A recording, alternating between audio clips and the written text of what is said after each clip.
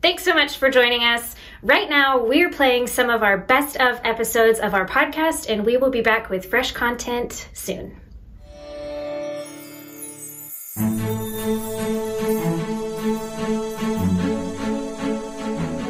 Welcome to the Auburn UMC Clergy Conversations podcast. Each week, our pastors take an in-depth look at Scripture and preview their message for Sunday morning services. We're glad you joined us. For more information about Auburn UMC, please visit our website at aumc.net. Welcome to our conversations, and we are so glad that you joined us. Corey and I are here today with Joe Davis, who's a director of missions ministry. Kelly's away, enjoying some well-deserved time off. And this is a special Sunday as we look at Palm Sunday and what that means for us, what that means throughout Holy Week, and just a lot of good reflections going on. And again, we're so glad to have Joe here as we talk about some of the things our church is doing as well. Corey, would you like to read the scripture? Sure. So this Sunday is beginning of Holy Week, and it's the first day where we step into this holy time. We begin with Palm Sunday. Throughout the week, there'll be a Monday, Thursday, Good Friday, and then Easter in 2 weeks. So today we're reading from Luke chapter 19, beginning at verse 28. I invite you to hear these words. After he said this, he went on ahead, going up to Jerusalem. When he had come near Bethphage and Bethany at the place called the Mount of Olives, he sent two of the disciples, saying, "Go into the village ahead of you, and as you enter it, you will find tied there a colt that has never been ridden. Untie it and bring it here. If anyone asks you, 'Why are you untying it?' just say this, 'The Lord needs it.'" So those who were sent departed and found it as he told them, and as they were untying the colt, its owners asked them, "Why are you untying the colt?" They said, "The Lord needs it." Then they brought it to Jesus, and after throwing their cloaks on the colt, they set Jesus on it. And as he rode along, people kept spreading their cloaks on the road. As he was now approaching the path down from the Mount of Olives, the whole multitude of the disciples began to praise God joyfully with a loud voice for all the deeds of power that they had seen, saying, "Blessed is the King who comes in the name of the Lord, peace in heaven and glory in the highest heaven." Some of the Pharisees in the crowd said to him, "Teacher, order your disciples to stop." He answered, "I tell you, if these were silent, the stones would shout out." This is God's word for us for this Palm Sunday. What a horrible but wonderful week. I was thinking this is a holy week, and it's a hard week because we move into this moment where Jesus is praised, and then this moment where he's crucified. And yet, this day is set aside as kind of this culmination of his earthly ministry in the most beautiful way. I love it. Mm-hmm. Joe, you're a good theologian. We're grateful you are here.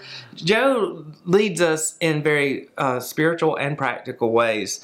Mission and ministry in our local community, in our nation. He helps us with disaster relief as well. Joe helps us also with international ministry, which our church has been doing and been a part of for years. You've also helped our church develop 3 new Next Steps teams to kind of, survey our area and think about our mission action plan and how we move forward.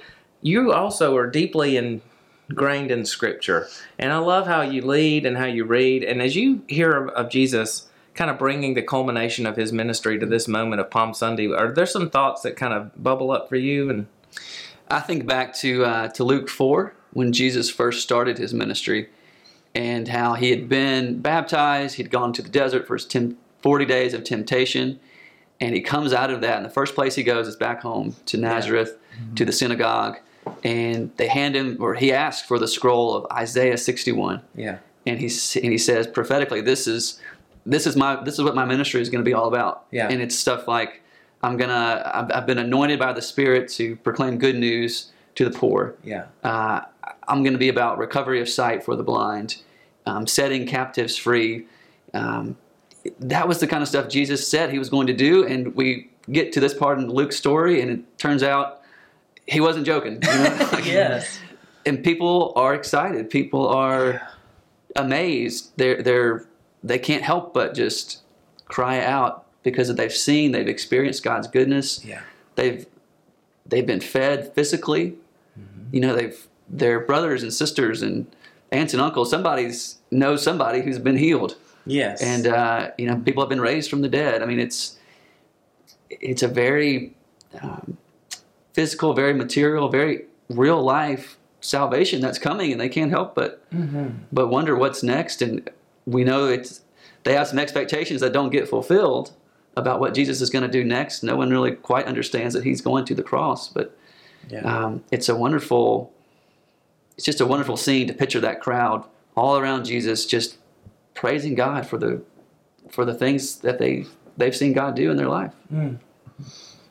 Charles, I know there's so many images that come to my mind as I hear this. I think about the idea. I love how Luke's gospel is structured. It's one of those very logically laid out moments where Jesus tells us this is what I'm going to do, and he does it. And then you can it's like he saw before everyone else saw that moment when he would come over the mountain and over the hill down through the Mount of Olives with this crowd of people. And I love what Luke writes. He uses the word as he was now approaching the path of the Mount of Olives, the whole multitude of disciples. This is not just 12.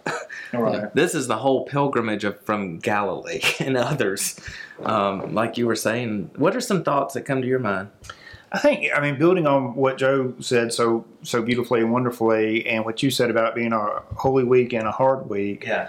My thought is just that Jesus had been announcing the kingdom of God and telling the kingdom of God, and there were signs of the kingdom of God, but it's almost as if that in this moment he was embodying the kingdom of God and would do so on the cross and beyond as well. It's almost like he had been telling this and showing signs, but then this was the embodiment of it. And I almost thought, I always think of sports stories, but I almost thought, it's almost like he all along he was kind of telling the game plan, and he was doing it, but now it was time to put it into practice. And it's one thing to be able to talk about it, but it's another thing to put our faith into practice and do that.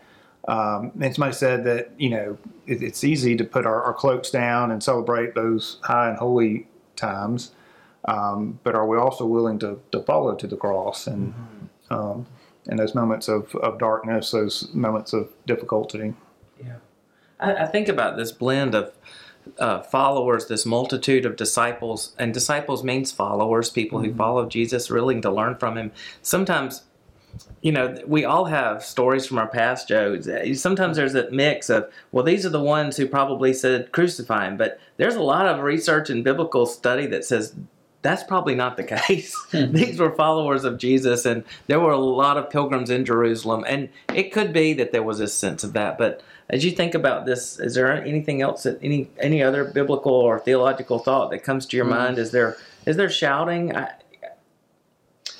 There's plenty of shouting in the Bible, but that wasn't what was coming to mind. Yeah. I think I've heard some good teaching on this about that there was, and probably from Charles or from you, Corey, about how there were two pilgrimages that day. Oh yeah. How you had Jesus coming in on a donkey. Yeah. And you have that funny scene where they go and take a donkey and they just say the Lord needs it. Well, I always love that. One of those. There's got to be something about that it's too deep for me to comprehend. But I think about how there's Jesus coming in on a donkey, and then at the same time the Romans are coming to town because the Romans are coming to watch over this Passover celebration, to kind of have some extra security on hand in case anything gets crazy.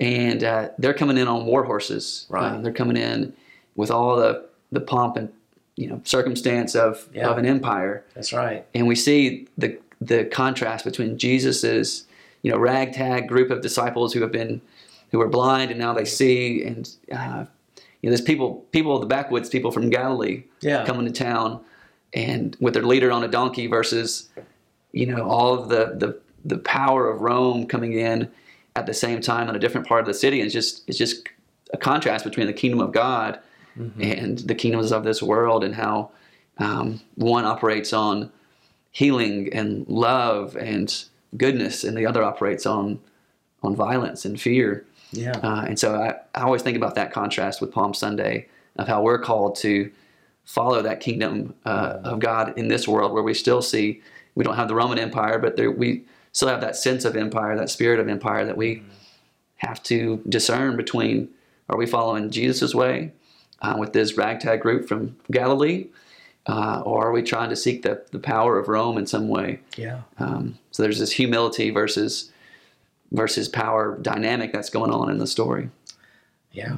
When I think it's Dominic Crossan, who the theologian who kind of helped us remember that part of the historical that week, context. the historical context of the two parades, and that has helped me think about that week and think about that, especially Palm Sunday.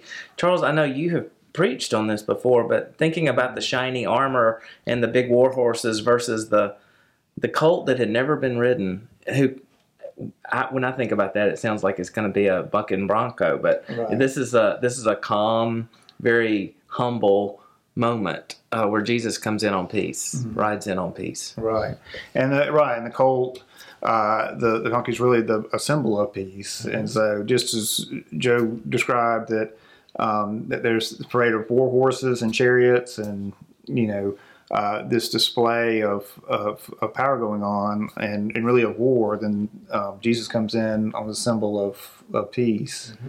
And I love in this moment that in many ways is, again, the beginning of Holy Week and the beginning of this, climax of the story, that we see, the unlikely instruments of praise of a donkey, symbolizing peace, and then even of stones there. Yeah. That God has a way of using unlikely instruments for praise and for bringing about the kingdom as well. And there's, some thought that the reasons that some of the Pharisees were trying to quiet them is say, you're taking away from what's going on over here. And I love that statement that if they were silent, even the stones would cry out. It's almost like God is at work, whether we can see it, hear it, perceive it. God is at work, and it's our choice to join in, or or be distracted, or choose other things as well. So That's I think that's a good truth, that the idea that our call is to pay attention and notice where God is at work. And I think about the stones crying out and how it's like creation is yearning for the very presence of God and knows the truth, And so I think about that. It's a beautiful statement. When I think about all that's happening this week in our church, there's this moment where we all have the opportunity to be a part of this Palm Sunday parade this week. And we all have this opportunity in Holy Week to go through the stations of the cross, to walk the labyrinth, to continue in our devotionals that have been created, to come to special services like Maundy, Thursday, Good Friday. And we get an opportunity to help those who are the least and the last and who've experienced something difficult in life. And Joe, you've been so good at helping us with our Forgive Our Debts offering. We've been praying that beautiful prayer that Jesus taught us and also giving to that. Can you just remind us a minute about what that means? Yeah, absolutely. For the past several weeks, we've been taking a special offering during this season of Lent that is going to go towards medical debt forgiveness here in East Alabama. And we're partnered with several other local churches who are also doing similar things. And we're all working together with our hospital to say, if we can raise this certain amount of money, that money will go to forgive the debts of people right here in Lee County and Chambers County and this whole kind of 5, 6, 7 county area. Yeah. And every dollar that we give towards this campaign forgives $50 in medical debt. And for me, I link it back to, again, Luke 4, where Jesus is telling his disciples what he's going to do, and it's all about setting people free. Yeah. And I love that image, because debt is like a burden. It's like a chain on folks and holds them back from so many real life opportunities.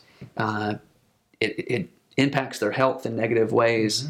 And there's just a whole layer of impacts when someone is in medical debt and stuck in that cycle. And to think that we have this opportunity to help break that cycle is a wonderful opportunity for us to live into what Jesus is doing right here and right now in our community. I imagine that same crowd of people coming down the mountain with Jesus. Yeah. And I think we can be a part of another crowd that's going to get a letter in the mail that says, your medical debt has been forgiven.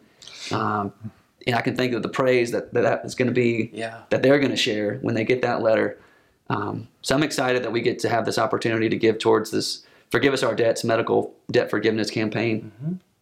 I can't imagine. I mean, I think it's such a beautiful sign of God's love. The fact that we can say, you know, we're doing this because of our love for God and our love for you. Loving God, Absolutely. loving our neighbor. Absolutely. And thank you. I appreciate your leadership, Joe, and I'm grateful for this opportunity we have in this Holy Week to make such an impact and to be a part of a good crowd of folks. Yeah. It's all. Yeah. That's right. Yeah. So why don't we close in prayer today? Let us pray. Holy God, you have been with us and you journey with us through these important days of holiness where we love you and holiness where we love our neighbor. And we pray that you would guide and bless us as we seek to be a part of all that you long to do in bringing healing and hope and freedom and help and salvation to this world. Guide and bless us in these holy days. We pray in your name. Amen. We hope you have enjoyed this episode of Clergy Conversations with Auburn United Methodist Church. Check back next week for our next episode. For more information about Auburn United Methodist Church, please visit our website at aumc.net.